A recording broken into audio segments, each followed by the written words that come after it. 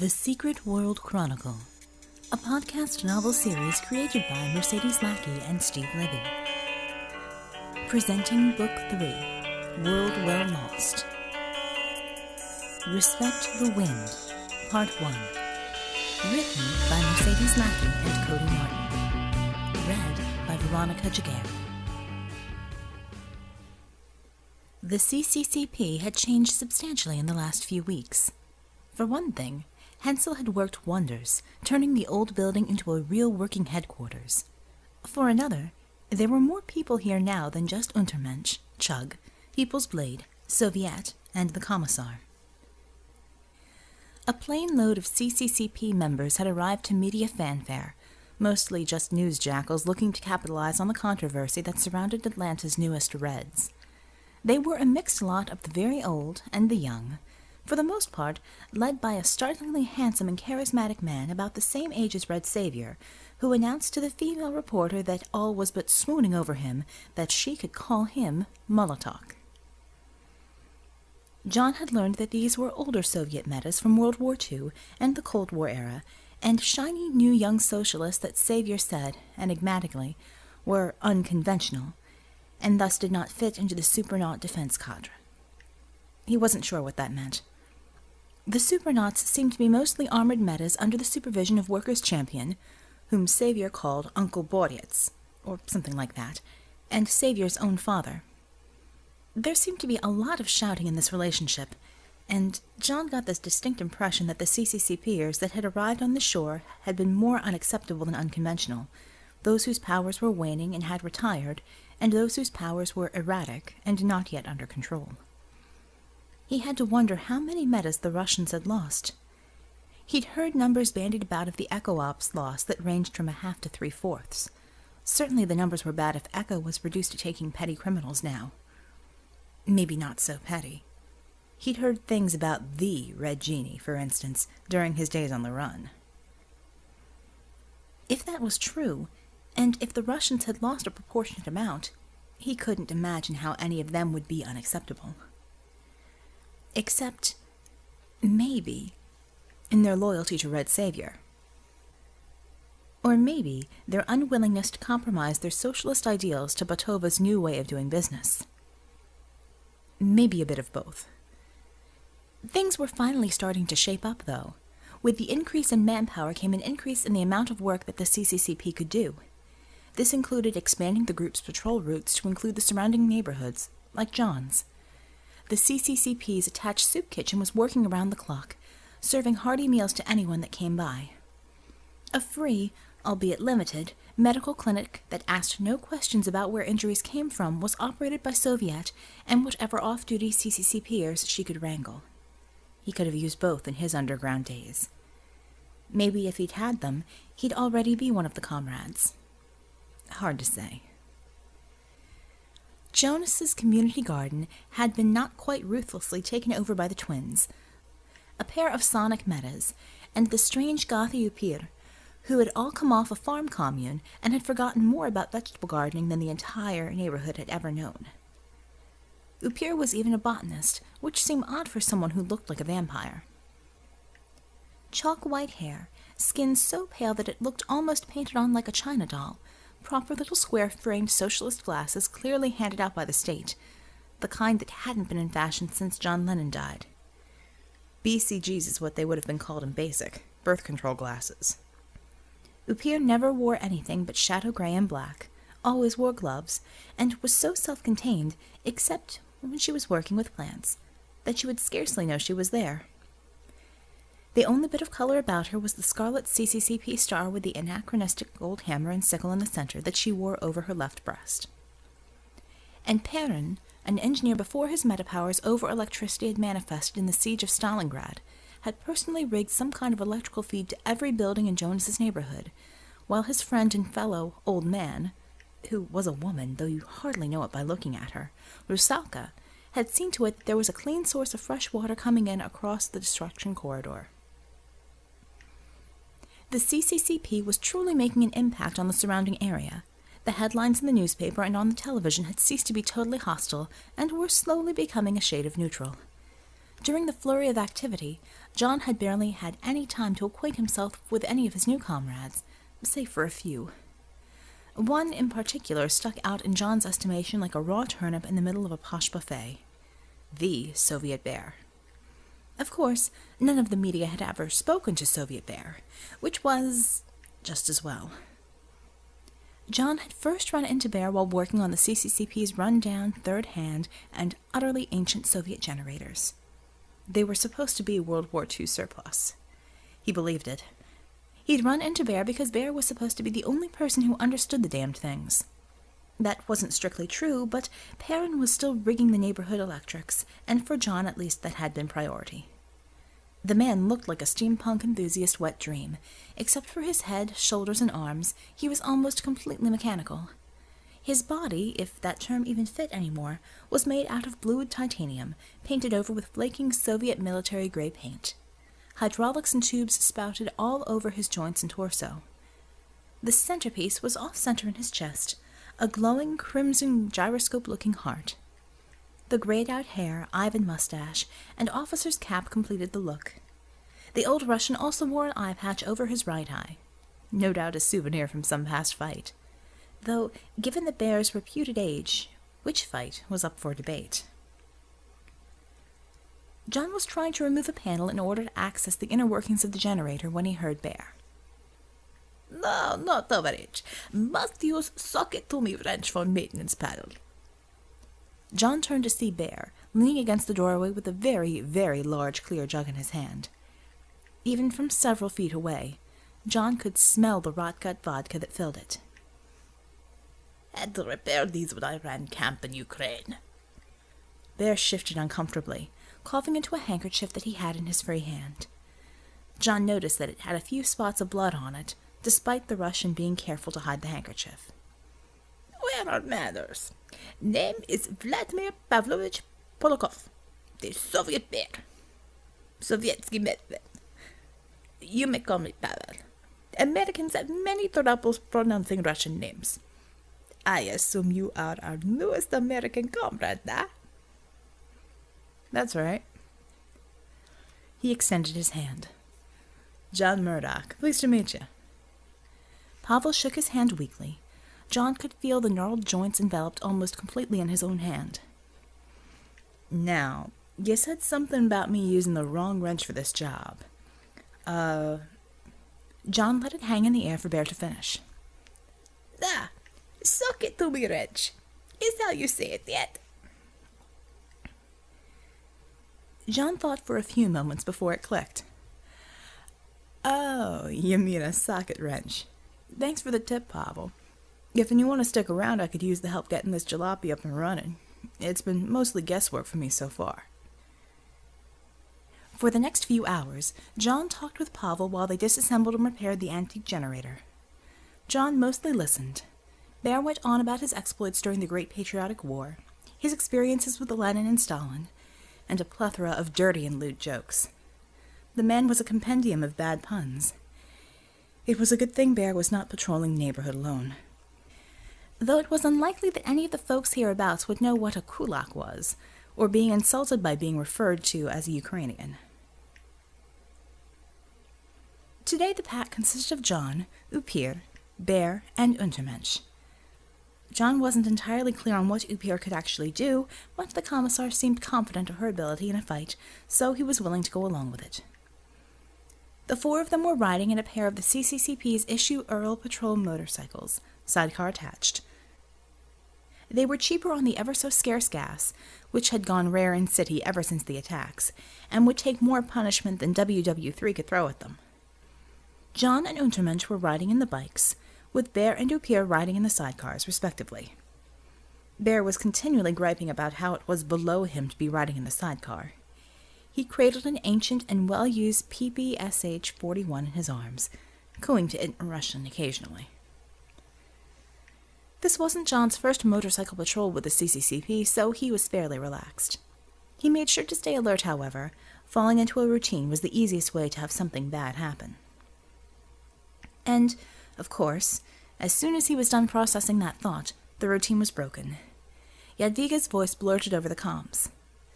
Patrol Hotel 1, this is Control. Receiving a report from Gamayun. Stand by.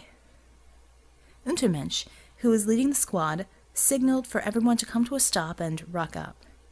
Gamayun was one of the newer Russians to come to Atlanta. Named after a mythical prophetic bird in Russian folklore, she was one of the CCCP's trump cards. She was a true blue remote viewer. Anywhere in a 10-mile radius, she could be damn near omniscient.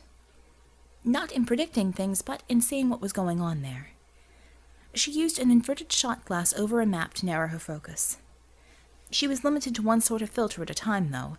Right now she was used as an early warning system, immediately alerting the CCCP about any wrongdoing or incoming threats in their area of responsibility.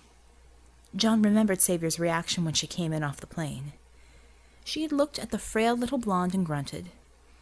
"This only favor workers' champion is doing me."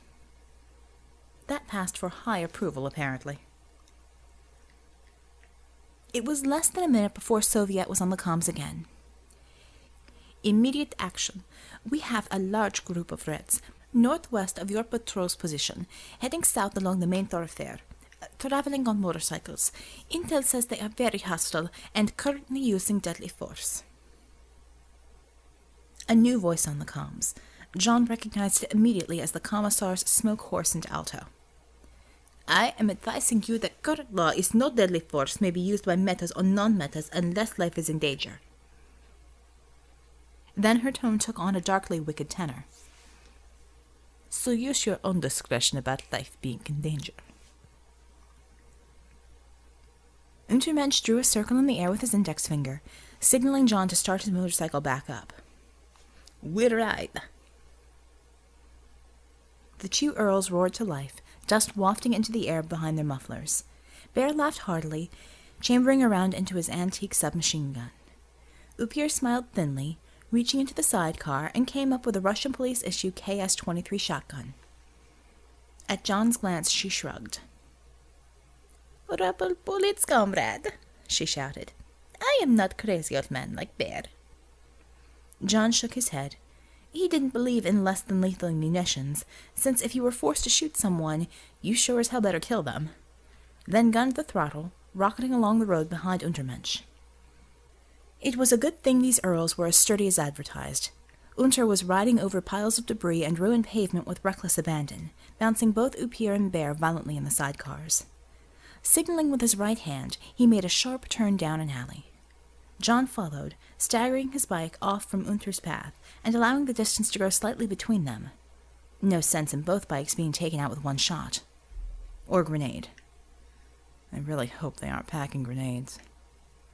The Rebs were known for being rip-snortin' crazy. Drugs, prostitution, and guns were some of the more tame ventures they were hooked into before the invasion. Now, it seemed they aimed to build themselves a little Mad Max-style kingdom. In a flash of daylight, the patrol was out of the alley and into the street, screeching their bikes to a halt. Less than a mile to their left were the Rebs. Had to be at least 20 of them. Shotguns, rifles, pistols, and firebombs. Every one of them was armed and blasting everything they could see. Luckily, they were entering the neighborhood from the direction of one of the destruction corridors, unpopulated. But it wouldn't be long until they reached areas where folks were actually living. At this time of day, the streets would have plenty of people on them, going about their lives. The CCCPers dismounted from their motorcycles, forming a line facing the oncoming Rebs. Unter was the first to speak. "We find cover, then hold them here until backup can arrive. We need to keep them from bypassing us."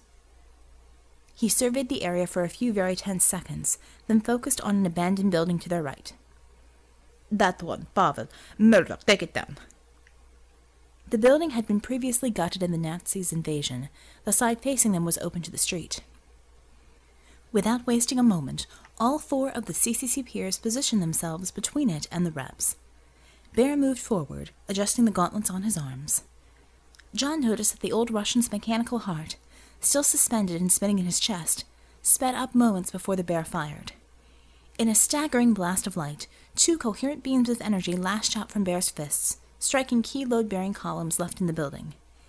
It began to topple uneasily behind them. John pulled his scarf up over his mouth and then relaxed the concentration. A heavy wave of flame jetted from his own gloved hands, engulfing the ruins just as they hit the street. Dust and smoke filled the air. It would take a bit to dissipate, and might provide them a limited amount of concealment. The Rebs were closing in. John moved left along with Bear, taking cover behind a water tower that had fallen from a roof and landed on its side. Untermensch and Upier were positioned ahead and to the right of John's location, the two of them on opposite ends of a sedan that had been partially melted. The Rebs were less than 100 yards away. The roar of their choppers and the staccato clatter of gunfire filled the air, punctuated by their cursing and whooping. John thought for a moment, then spoke into his headset. "Boss, how much did the commissar get these bikes for?" Unter looked back to John, an expression of puzzlement on his face. "We are on strict budget. She is getting them surplus." "Good to know." While Unter was talking, John had taken a small roll of 100-mile-an-hour tape from one of his belt pouches. Engaging the brakes on his Ural, he revved the throttle up before taping it down. Just as the Rebs were within 50 yards, he released the brakes, sending the motorcycle screeching down the center of the Rebs' column. Their bikes scattered out of the way of the oncoming Ural, with one of the Rebs eating pavement hard. Eyeballing the distance so that it was just at the rear of the Rebs' formation, John ducked out from behind cover, blasting plasma at the gas tank.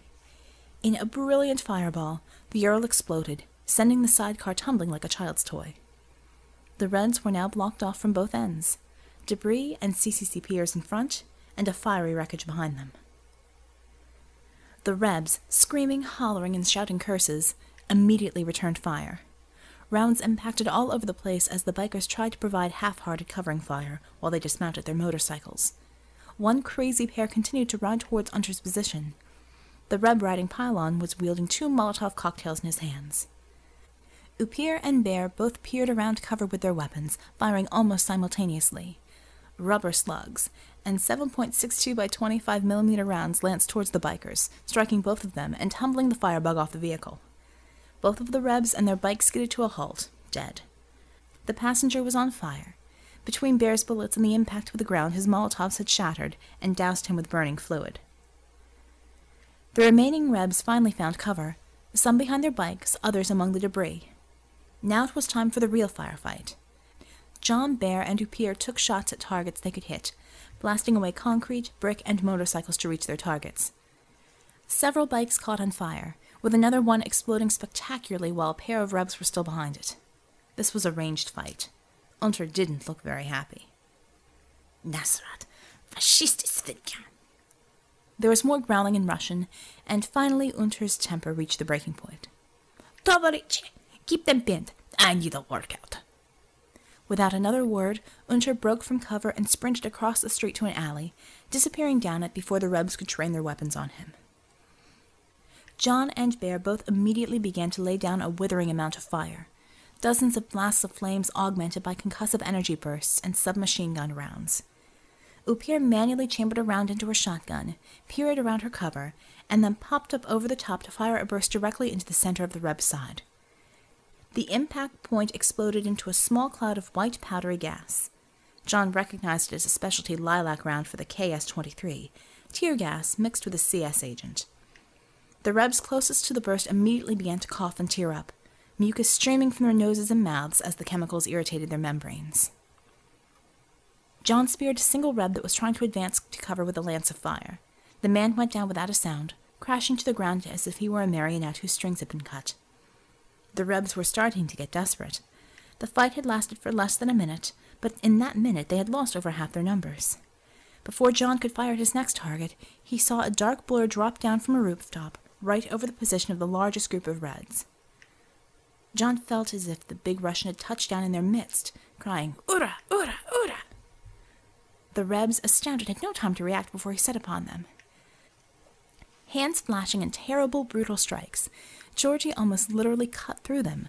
Broken bones and splashing blood resulted wherever he struck. Across the street, a smaller group of Rebs noticed what was going on, preparing to fire into the melee. John quickly tapped Bear's shoulder, directing his attention on the alleyway's mouth. Nodding, Bear put down his submachine gun, opting to use his energy blasts instead. Another cacophonous roar, his gauntlets discharged. The energy bolt impacted the building directly behind the Rebs, sending tons of bricks and steel crashing onto their screaming forms. And as quickly as it had started, it was over. All of the Rebs were dead, riddled with bullets, burned or beaten to death. Untermensch strode down the street towards his comrades, a proud smirk on his face. "Threat neutralized, comrades. Let us clean them up and report back to HQ." A barely visible blur rushed through the flames behind Unter, clipping his left side and sending him spinning pirouette style. Before any of the CCCPers could register what the blur was, it had appeared at Upier's side. It was one of the Rebs, shirtless, wearing a sleeveless leather vest, stained blue jeans, and a beard that would have put Father Time to shame. "You stinking commies just wrote you a check your asses can't catch. Drop your guns, or the chick gets a permanent smile." Unter had recovered, and was circling to the biker's left, trying to get behind him. "Not so fast, sucker. Name's Bad Boy. I talk fast and I think even faster. You get right with your pals or she bleeds. I ain't gonna ask you again, chump." To emphasize his point, he drew his knife. Unsurprisingly, a Bowie almost large enough to match a machete, against Upier's neck. A line of blood stood out against her too pale skin. "Last chance. Drop the guns, or I drop her." "Not going to happen, Svinya." Unter walked over to stand next to John and Bear. "Here is your last warning. Put down your knife and come quietly, or we carry you to base. Choice is yours, Amerikansky." He stood nonchalantly. Bear had recovered his PPSH, and now had it trained on the Reb. Strangely, Upier was smiling, a little Mona Lisa-like smile, an "I've got 4 aces" sort of smile. Bad Bowie obviously couldn't see it. Nor did he seem to notice that instead of wringing her hands in fear, she was calmly and methodically taking off her gloves. In fact, he had no idea anything was happening. He had no idea anything at all was happening, until she said quietly, "I think you do not want to hurt a little pale girl, Amerikansky," and laid both of her white hands on his wrist. "I am not telling you my name, I think. It is Upier. Do you know what that means?"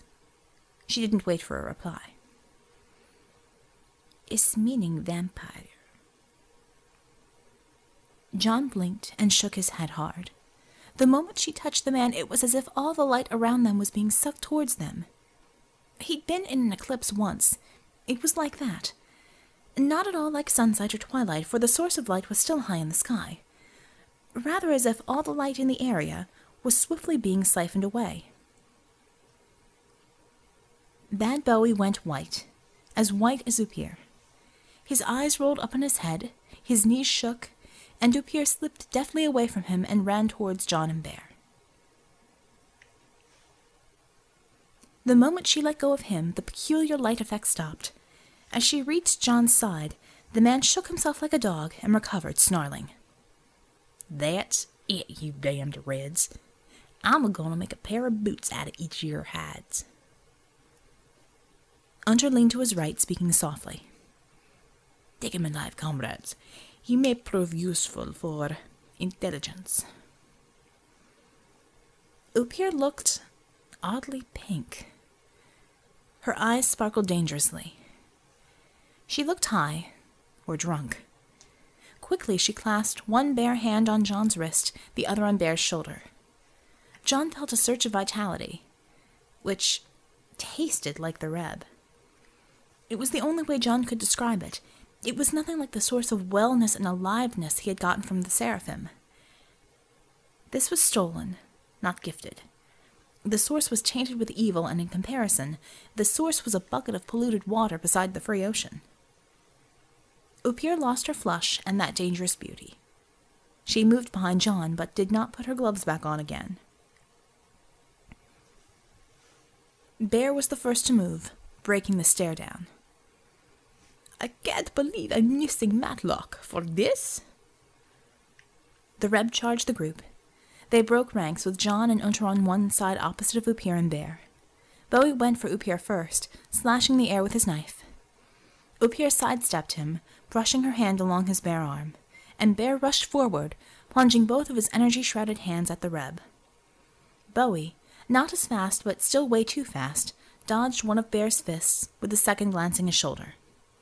The Reb spun around, his vest ripped away where Bear hit him. He made a backhanded slash, scoring Bear's titanium ribs with the huge knife. Upir moved in again, her fingertips brushing Bad Bowie's knife hand. He slowed fractionally as she slipped away. John, keeping the pressure up, darted in. He was the one that was closest to matching speed for speed with the Reb. Controlling his breathing, his enhancements kicked in. He was next to the Reb, dropping down and slamming an elbow into his stomach as he completed the spin Bear had sent him into. The blow knocked all of the wind out of Bowie, but he was still in the fight. An open-palmed, lightning-fast strike to John's shoulder pushed him away. Distance was exactly what John didn't want in this fight. It would give the Reb room to work with his blade. John closed in again, planting a foot hard on the Reb's instep. Down came the knife in response. John hadn't pulled himself in close enough in time. The knife was going to get planted square in his chest. Another flurry of movement. "I'm not dead." The knife was inches away from John's chest, held in place, stabbed through Unter's right forearm. The Russian man smiled, then chopped at Bowie's throat. The Reb staggered backwards, choking. Time was slowed down for John. He saw the knife slide out of Georgie's forearm, and saw the wound there begin to heal almost immediately, the bleeding slowing to a very tiny trickle. The CCCPers didn't waste any time. Bear keyed his gauntlets, firing at the asphalt directly behind the dazed Reb. The ground erupted behind him, sending him stumbling straight back towards John and Unter. John ignited both of his fists, getting off the axe by taking an immediate step to his right. Unter shifted his stance, allowing Bowie to pass between John and himself. Both of them hit the Reb at the same time, John igniting the man's clothing, and Unter planting a firm kick to his midsection. Bowie flew backwards, landing hard on the ground. He was completely disoriented, half-heartedly rolling onto the ground to extinguish the fires covering his body. Upir glided towards him as if she was speed skating. She stopped his roll with one foot planted on his chest, and didn't so much bend down as make a motion like a striking snake with both hands outstretched. She clamped one on each ear. Once again that light falling inward effect started, and the flames snuffed out as if he'd had a canister of fire retardant emptied on him. His eyes rolled completely up in his head this time. He went white as chalk, and passed out entirely. Upir stood up, whirled with unnatural speed, and this time clamped both her hands on Georgie's wrists. Her hands were shaking, like someone who'd had an overdose of speed. She kept her hands on Unter for longer than she had on John and Bear. When she let go, she wiped both of them on her black trousers with a look of disdain, and quickly put on her gloves again. John turned the defeated Reb over, fastening flexi-cuffs to his meaty hands. Hefting the large Bowie knife, Bear secured it to his belt. Untermensch surveyed the area, then keyed his headset. CCCP control. Area is being secured. One prisoner, metahuman, calling himself Bad Boy. Hostiles use lethal force, replied with conventional weapons with extreme prejudice. Hostiles neutralized. Request fire suppression team and city wagon for dead. He paused a moment. Also be telling Commissar we'll be needing requisition forms for New York. He clicked off the comm before anyone could reply. Horror show work, Tovarici. Now, let us police up bodies and get to HQ. Long day of forms ahead of us, da? And excoriation by Commissar for Europe, Upir murmured. John shrugged. What? It got the job done. And besides, we can say the Rebs did it. John eyed several of the still intact motorcycles that the Rebs had rode in on. There were a few very choice Harleys. Upir tilted her head to the side. And the building full of bullets fell on them, yet? also mysterious exploding chemicals, and must have been incendiary grenades and saddlebags. Bear nodded sagely. Da, Rebs are sneaking yet. He paused for a moment, realization dawning on his face. You are to be using Amerikansky sarcasm up here. Her deadpan was perfect, except for the little Mona Lisa smile. I am not knowing what you mean, Vladimir. I'm making observation I surely repeat to Amerikansky authorities. Pavel, Bear's preferred name, guffawed in response. Just as well, comrade. You must not have sophisticated sense of humor, like I. As the group began to walk back towards the carnage, he piped up again. Did this old bear happen to tell you one about the man in bar with frog? You've been listening to The Secret World Chronicle, written by authors Mercedes Lackey, Cody Martin, and Dennis Lee. Read and produced by Veronica Giguere. Featuring music by Antara Bay, Investigating the Phantom Signal, courtesy of musicalley.com.